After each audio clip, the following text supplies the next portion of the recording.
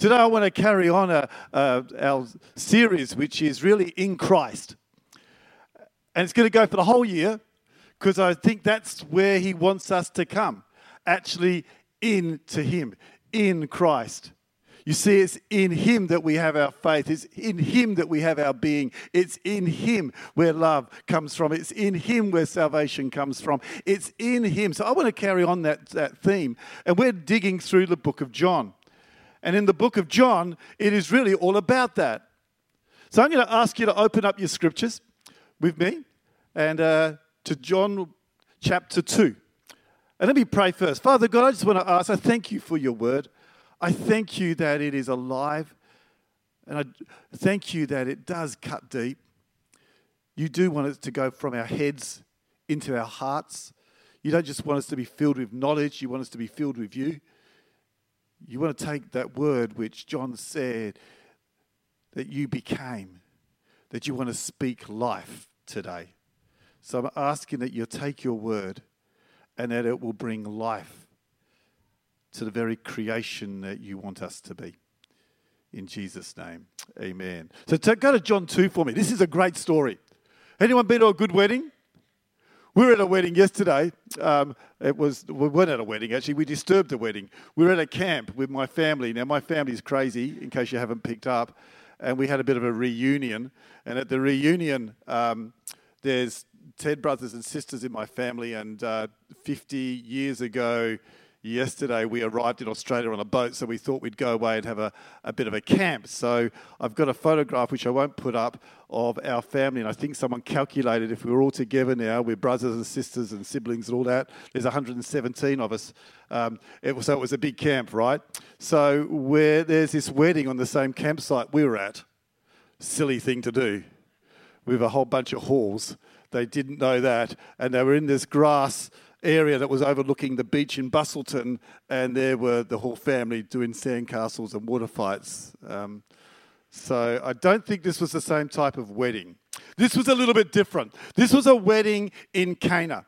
Now, you need to understand weddings are a little bit different over there. So I just want to give you a picture of what a wedding may have been like. Annie, I think, was with me. Annie, where are you? Annie Baines. I saw her here. There she goes. Annie, we went to a wedding, didn't we, in India? It's a little bit like that wedding. And it was funny because we were in India visiting some people up in Bhopal, the Silvers in Bhopal. And we were walking around the streets, and I don't know how we got an invite, but somehow Winston De Silva met somebody on the street, and they saw that we were white, and they thought, well, we'd like you to come to our wedding. So we went to a stranger's wedding in India. Now, you've got to picture this wedding in India. I probably get it a little bit wrong because I'm creative, right? But the weddings in India, the groom would ride through the streets on a white horse, right? Bit biblical. And behind them would be the groomsmen. And the groomsmen, which I thought was kind of interesting, had these boxes on their heads with like lights that came out, right? And all these boxes were all connected, right? There's one there, all connected with a wire. And then there's a bloke behind pushing a generator. And I'm thinking, what's going to happen if it rains? They're going to have afros or they're going to be dead. I'm not sure. And it was funny because, you remember this? They were actually, this very loud, right? India, very loud. So they're all playing this music. The music they were playing was, Who Let the Dogs Out? I couldn't work that one out. I might go there. Don't have that at your wedding, okay? No, Who Let the Dogs Out. Doesn't work. But it's interesting because we were invited to this wedding, and they invited us in, and they said, what you have to do is they've already had their ceremony. It's been taken a week. And you walk into this tent, and there's a whole bunch of empty seats. And we had to walk up the front, get a photograph with the bride and the groom and the parents, give our gift, which was told what we had to give. And so we gave our financial gift, and then they ushered us out the side to the banquet. Isn't that right? And it was really strange because we never met them before. We got a photograph with this strange couple, with these white people, and then we were pushed out to the banquet. Now, in India, a lot of Indian traditions come from the East. And that would have been something a little bit, as I was there, thinking this may have been a little bit like the weddings in Cana at the particular time that we're going to read this. You see, they weren't sitting like us around tables, all with a banquet table at the front. They probably would have been milling around, going from stool to stool to stool, getting their food, all finding places to congregate and chat. That's probably what the wedding would have looked like. You also need to know that Canaan was a very small place. So it wasn't a huge area. In fact, probably about 300 or 400 people lived in the area. So it wasn't a big area. So this isn't a massive wedding, but it was big enough that the whole community probably came to it. So they would invite anybody. That's what the Bible says. You go out into the streets and invite whoever you can find into the wedding. So there we are at this wedding in Cana. Can I read the story to you? Let's go to the scripture. And it starts off in John 2, verse 1. The next day, there was a wedding celebrating in the village of Cana in Galilee. Now, the next day, remember, we've just come from chapter 1. In the scripture, when John wrote this, he wouldn't have put it into chapters. So they would have flowed into each other, one from the other. So we've just heard about Nathanael, God's gift. And we've read about that last week. And today, these guys have met with Jesus because they've believed in him because of the events that have been told by John and because he proved himself, because he knew that Nathanael was sitting under a fig tree. But now they're at a wedding. So the next day, probably the third day, there was a wedding celebrated in the village of Cana in Galilee. Jesus' mother was there. And Jesus and his disciples were also invited to the celebration. Now remember this. I wondered about what's this about Mary in this story. Mary, if you go back to the story, has now become the surrogate mother to John. So when John writes this book 50 years later, remember when he was at the cross and Jesus looked down and said to John, will you look after mum for me, and mum, will you look after your new son? And so he became the surrogate son to Mary. So when he's talking about Mary, he's talking from a very close relationship, which he's had for the last 50 years, although she probably died by then, but he knew her well. This wasn't like just Mary. This was Mary, the mother of Jesus. The wine supply ran out during the festival, so Jesus' mother told him, go to BWS or Dan Murphy's and pick up some more. But they didn't have that. So she said, they have no more wine. Dear woman, that's not our problem. If you read it in the original, it basically says, what does that have to do with us? In other words, this isn't our place, Mum. This isn't our place right now. What's that got to do with us? Jesus replied, my time has not yet come. But his mother told the servants, do whatever he tells you. Standing nearby were 6 stone water jars used for Jewish ceremonial washing. Each could hold 20 to 30 gallons. Jesus told the servants, fill the jars with water. When the jars had been filled, he said, now dip some out. In fact, it would have been like a jug, and take it to the master of ceremonies. So the servants followed his instructions. While the master of the ceremonies tasted the water that was now wine, not knowing where it had come from, though of course the servants knew, he called the bridegroom over. A host always serves the best wine first, he said. Then when everyone has had a lot to drink, he brings out the less expensive wine. So once they get a bit tiddly, we bring out the cheap stuff, right? The plain label stuff. Some people do that early, I know. Bailey's rum, but okay. But you have kept the best until now. The miraculous sign at Cana in Galilee was the first time Jesus revealed his glory, and his disciples believed in him. After the wedding, he went to Capernaum for a few days with his mother, his brothers, and his disciples. To understand what John is saying here, we have to go back to the purpose of the book, which we find in John 20. where John says, I write this. There were so many other signs. There were so many other miracles. There was so much more I could have told you, but I just wanted to tell you these signs so that you would understand that Jesus really was the Son of God. You see, in other words, these are signs. What do signs do? Signs tell you where to go. They point to something. They tell you your direction. When we were in Paris many, many years ago, we went from London to Paris on a train. And we got to Paris and we were at the train station there. Anyone been to the train station in Paris? Yep.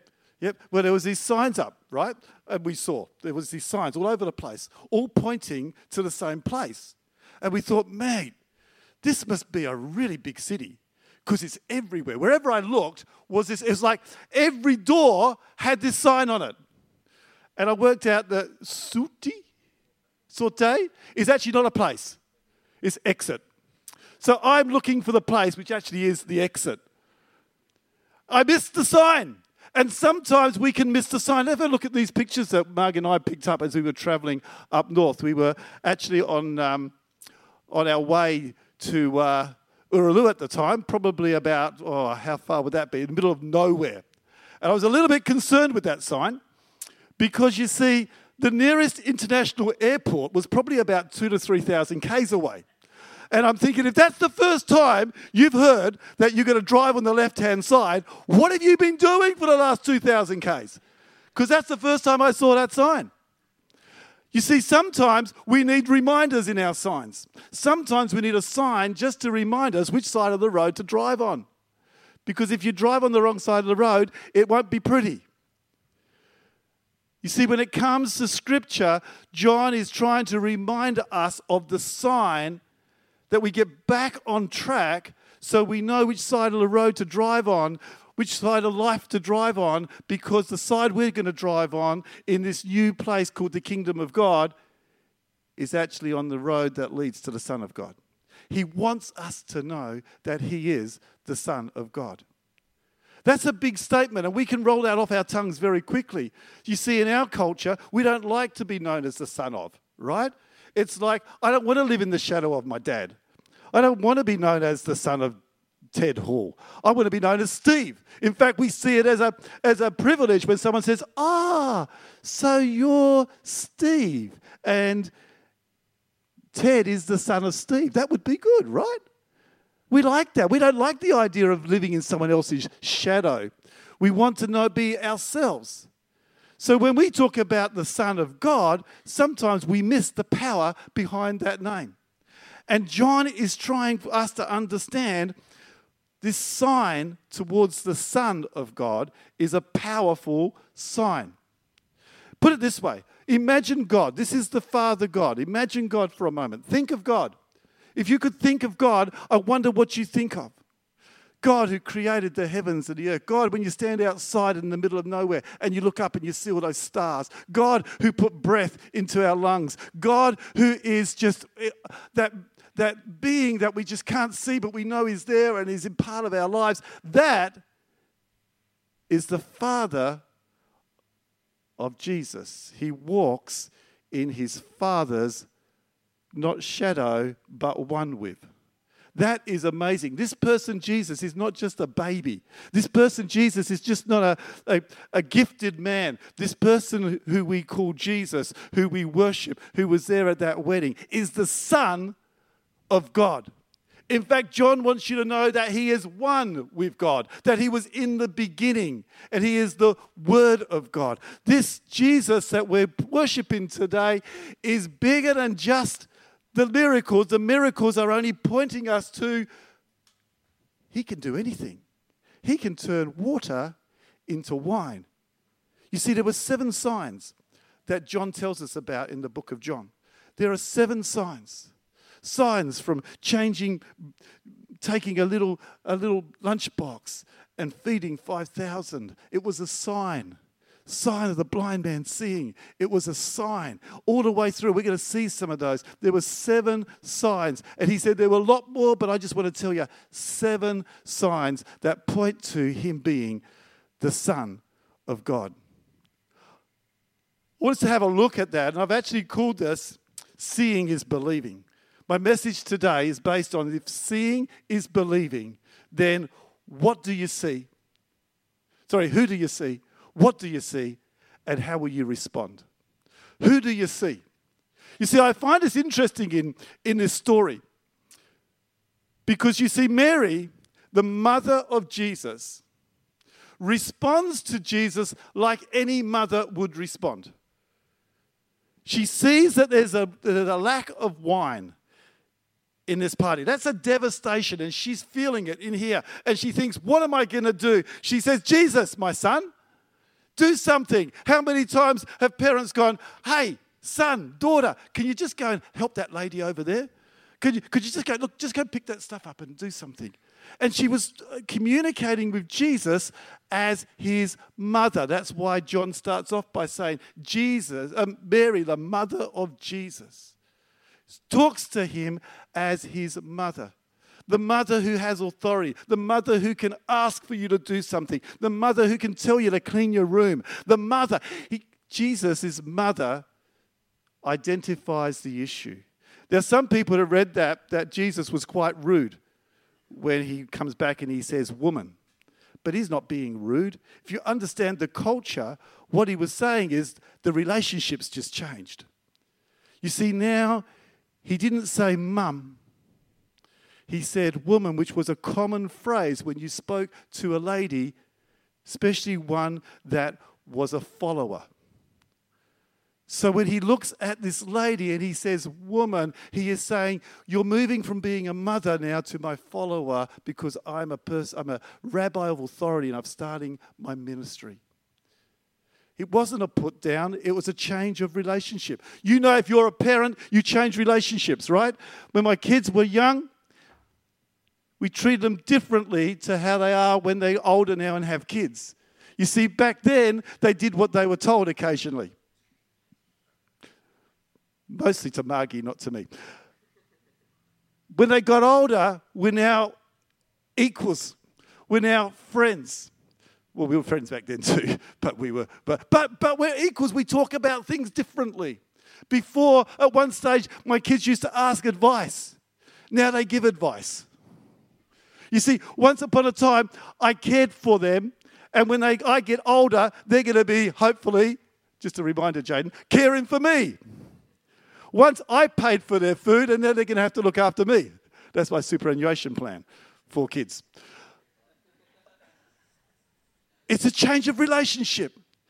And Jesus, at the age of 30, is saying, Mary, I'm not responding to you as my mother now. I'm going to tell you I'm actually a rabbi of authority. In fact, I want to show you that I'm the Son of God. So Mary has a change in relationship. I want to ask you, how do you see Jesus? How do you see Jesus? I'll tell you how you find out how you see Jesus. Listen to your prayers. Listen to the way you speak to him. Listen to it's interesting sitting in prayer meetings and listening to how people pray. We tend to talk to him as though he's our servant. Jesus, can you do this, this, and this? We sometimes talk to him about, there's a problem over there, Jesus, and you need to, in case you don't know, I've just got to tell you something, Jesus, a bit of gossip here, but so-and-so, they're having a bit of a problem with their marriage, and, this did that, and I think that you should try and fix it up. A bit crude, but that's sometimes, if you listen to our prayers, we're telling Jesus what to do.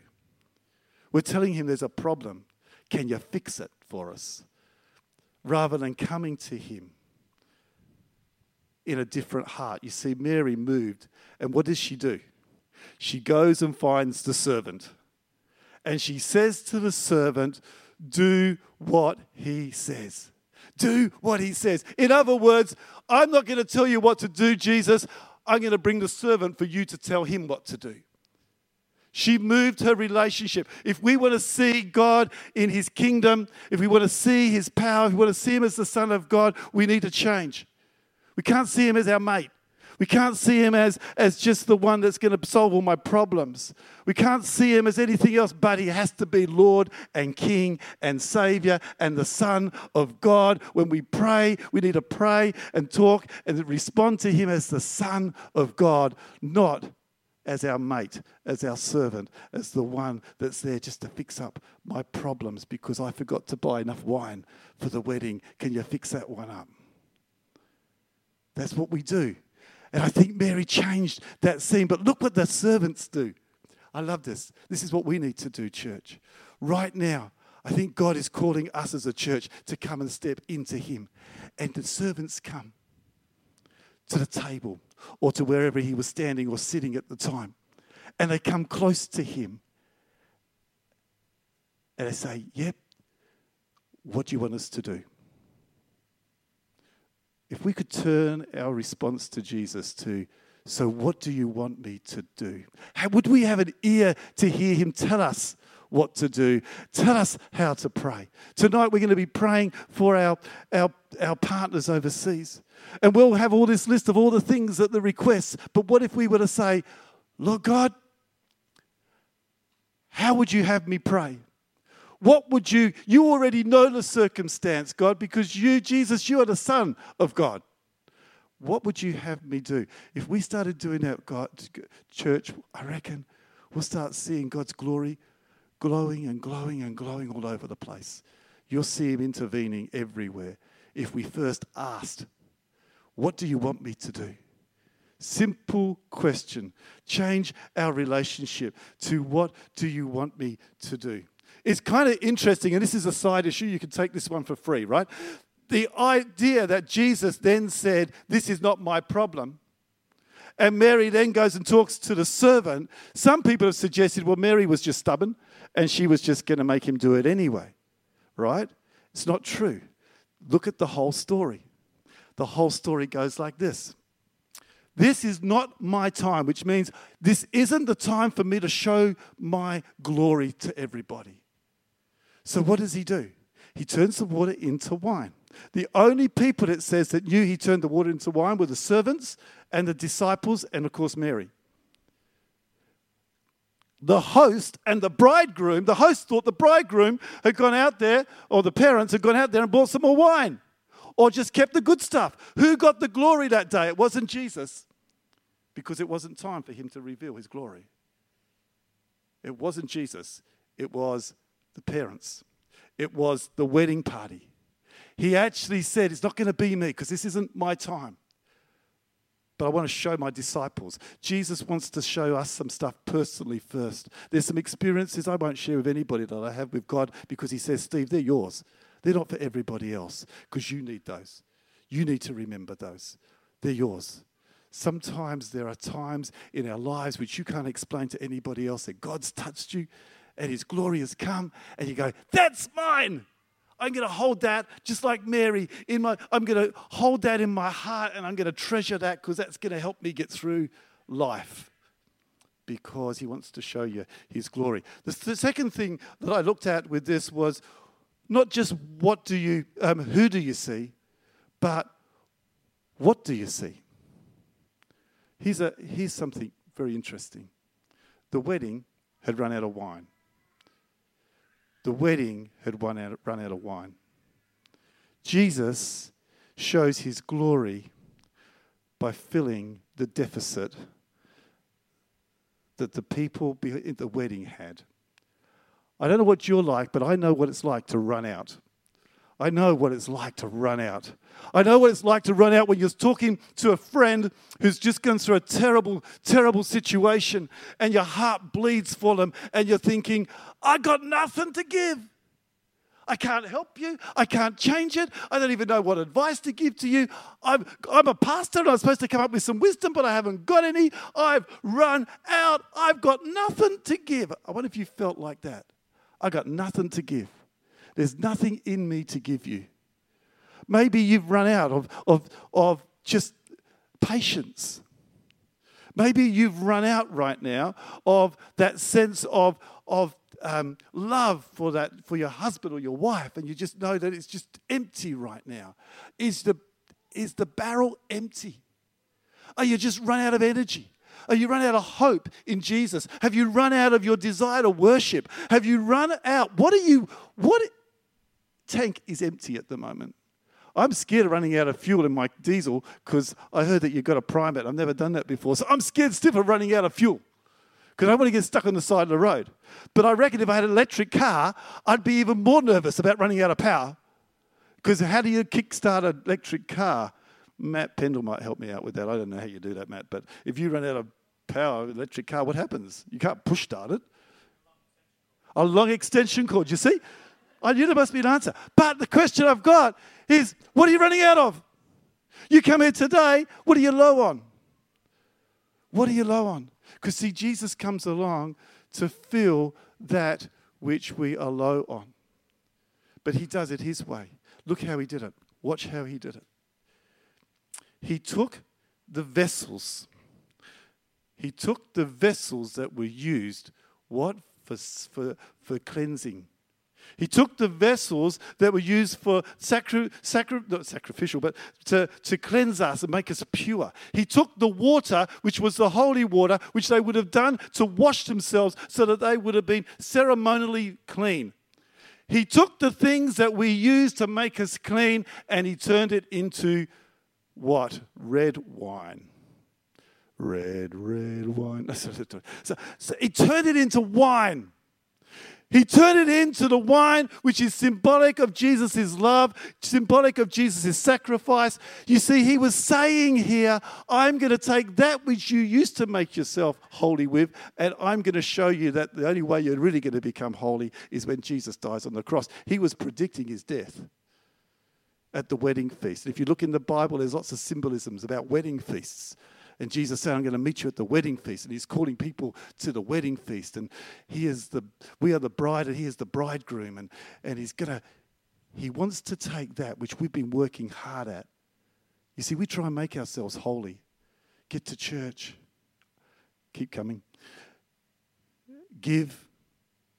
Try and understand more and more of the Bible. Maybe it's doing the right thing. It's completely confessing my sins all the time. But see, Jesus is the only one. Jesus is the only one who can fill your tank of righteousness. He is the only one. You cannot do it yourself. You will never do it yourself. Paul says we are all sinners. He's not celebrating that. He's just saying that's the fact. And you see, I'm the best of them. But here it is. You come to Jesus and say, I can't do it anymore. And he says, no problems. I've done that for you. I'm going to give you the purification that nothing else could give you. What are you empty at? Right now, I want to ask you this. Are you empty? Do you need the Son of God to come and fill your empty vessels? I know what it's like to feel empty too when it comes to knowing God. Because today, some years ago, our little boy had an accident. And man, I was empty. I was empty. Totally empty. I didn't want to worship God. I didn't want to go anywhere near him. And I remember my pastor at Kelmscott Church of Christ, who had just invited us into the ministry, and he said, you just come and sit and let God fill you up. I remember that clearly. And we did. Sometimes events make us empty. Sometimes situations will make you empty. Sometimes just life makes you empty. Sometimes the fight against that which you're trying to stand for makes you feel empty, and you're struggling to love anymore, and you're struggling to forgive anymore, and you're struggling to give out anymore because you're empty. And so you're trying to work on just the energy you've got, and it's making you grumpy, and everyone around you knows you're grumpy because you're tired, and you're tired because you're empty. And Jesus is saying, come to me, because if you come into me, I will fill you up with my forgiveness and love. You're finding it hard to forgive. You're finding it hard to love, because that's what the story's all about. Then he goes on to say, how are you going to respond?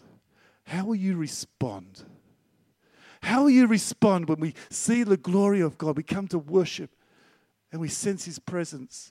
You've sat on the beach and just the glory of God just comes upon you and you just go, wow. How do you respond? This is what these guys did. It says here, his disciples moved from simple. It's up there. This miraculous sign at Cana in Galilee was the first time Jesus revealed his glory, and his disciples believed in him. The word believe I better be careful how I say this, because Nick will pick me up. Pisteo. Pisteo is different to just simply saying, I believe. It actually means I trust. I trust to the place where I will put my trust in you. You see, I could say Tim comes along and says, Steve, mate, I'm really good at panel beating. I can fix any car, looks fantastic, and he talks me into, I've never seen any work he's done, but he talks me into believing that he is a great panel beater. The best. And I'd go and smash my nice red Hilux up. Now, if I really believed you, pisteo, if I really did that, I would say, would you fix my car? But if I didn't really believe you, but I just believe you can, but just in my head, I wouldn't let you touch my car. Because I don't trust him. I might believe what he's telling me, but you see, it goes further than that. It's actually trusting you to do it. Like the guy that walked across the canyon, or the tightrope walker. You've heard that story 100 times. Every preacher says that one. Walks across the canyon with the tightrope. And he's got his stick and he's wobbling across. He gets to the other side. Everyone claps and cheers. He says, you reckon I can push the wheelbarrow across? Of course you can. Pushes the wheelbarrow across. And everyone goes, whoa, it's awesome, fantastic, woo! Then he says, who believes I could push somebody, have someone in the wheelbarrow and push them across? They go, yeah, we believe, yeah, you can do it. He says, who's going to be the first one? And no one puts their hands up. You see, would you really believe that he is the Son of God? To the point where we wouldn't just talk about him, we wouldn't just sing about him, but we would trust him. What is it you need to trust him for? Because that's what the story was about. See, these guys, Nathaniel and Simon and Philip and Andrew, there's probably only 5 at that particular time. There may have been more, but we think there was 5 because John's in there too. And these guys, it says, they saw Jesus and they believed. Believed enough of the stories that they were told. They were believed intellectually because someone had told them that this was the Messiah. So they believed intellectually to follow. But when they saw him do that miracle, when they saw that he took something that was water and turned it into wine, when they saw him do something that only God could do, they knew that he was the Son of God. And that's what motivated them to follow him, because they saw the sign. I want to ask you today, how do you see? Who do you see? What do you see? And how are you going to respond to the Son of God today? Will you close your eyes for a moment? And we're going to come into a time of communion, so I'm going to get our helpers at the back there. But just close your eyes for one moment. And I want to ask you today, who really is Jesus to you? First thing you're going to say is, oh, yes, the Son of God. But I want to ask you, have you been responding to him as the Son of God? Or is he a distant relative? Is he a distant belief? Is he a concept that you've borrowed from someone else? Or is he really the Son of God? Because he calls us to come and follow him, to believe in him, to believe in Christ. And what that might mean right now for you is to say, Lord, sorry, I've been treating you like a mate. I've been treating you like an ATM machine. I've been treating you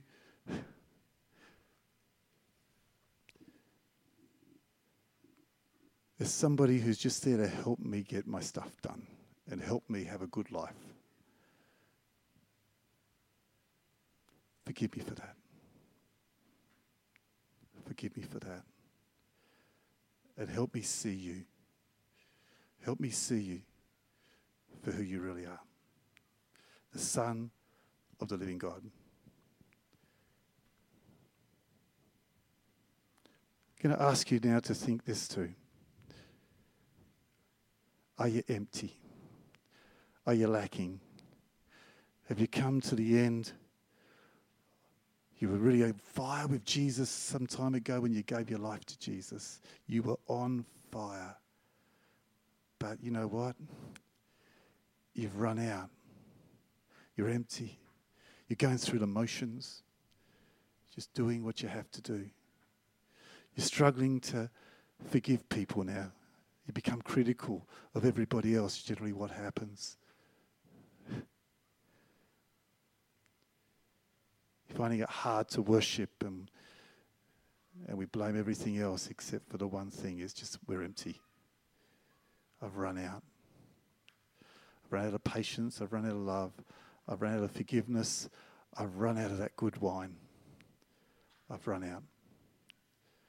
If that's the case, would you let Jesus fill you up again?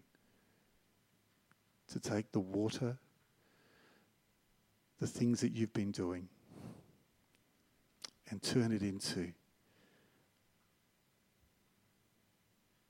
the only thing that he can do. Fill you up again with his Spirit. Fill you up again with his love. Fill you up again with his hope. Fill you up again with all those things, that joy that you're missing. Fill you up again. He wants to fill you up again. He wants to fill me up again. He wants to fill us as a church. He wants to fill us up again. Where we've doubted and questioned, he said, I'm putting you back together again, and I'm going to fill these vessels up again with the good stuff. The good wine, my wine, the wine of forgiveness, the wine of love, the wine of Jesus. He wants to fill you up. I want to tell you right now, if you haven't given your life to Jesus, this is the time right now to do it. Maybe you're feeling empty, and he says, you know what? Would you give me your life and I'll fill you up? I will forgive you of your sins that's worn you down. I will forgive you of that stuff that's got in the way. If you've never given your life to Jesus, if you're borrowing your faith from someone else and you've just been believing but you've never been trusting, then this is the time to say, Lord Jesus, I want to give you my life today. I want to know the glory of the Son of God in my life. That this world would see him for who he is, not for what I made him. The guys are going to hand out the bread and the cup now. And as you receive that bread and cup, just hold it for a moment. We're not going to rush this. Just hold that for a moment. Jesus gave us a piece of bread and he said, this is my bread. This is my body that is broken for you. Take it. Eat it. In other words, embrace me. Take me into who you are. Become one with me. But then he gave the cup and he said, this is the cup of the new covenant, the new relationship. This is the cup that reminds you that I died on a cross and I gave my life for you, and blood was come from me for the sacrificial lamb was given for you for the forgiveness of sins. If you ask for forgiveness, I will give it to you. If you say, Lord Jesus, forgive me, because I've been holding a whole heap of stuff.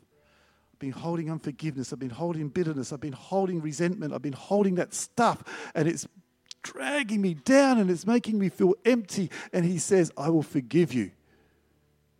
I will forgive you and I'll refill you today. Just take some time alone with God right now and let the Son of God embrace you before we eat and drink together.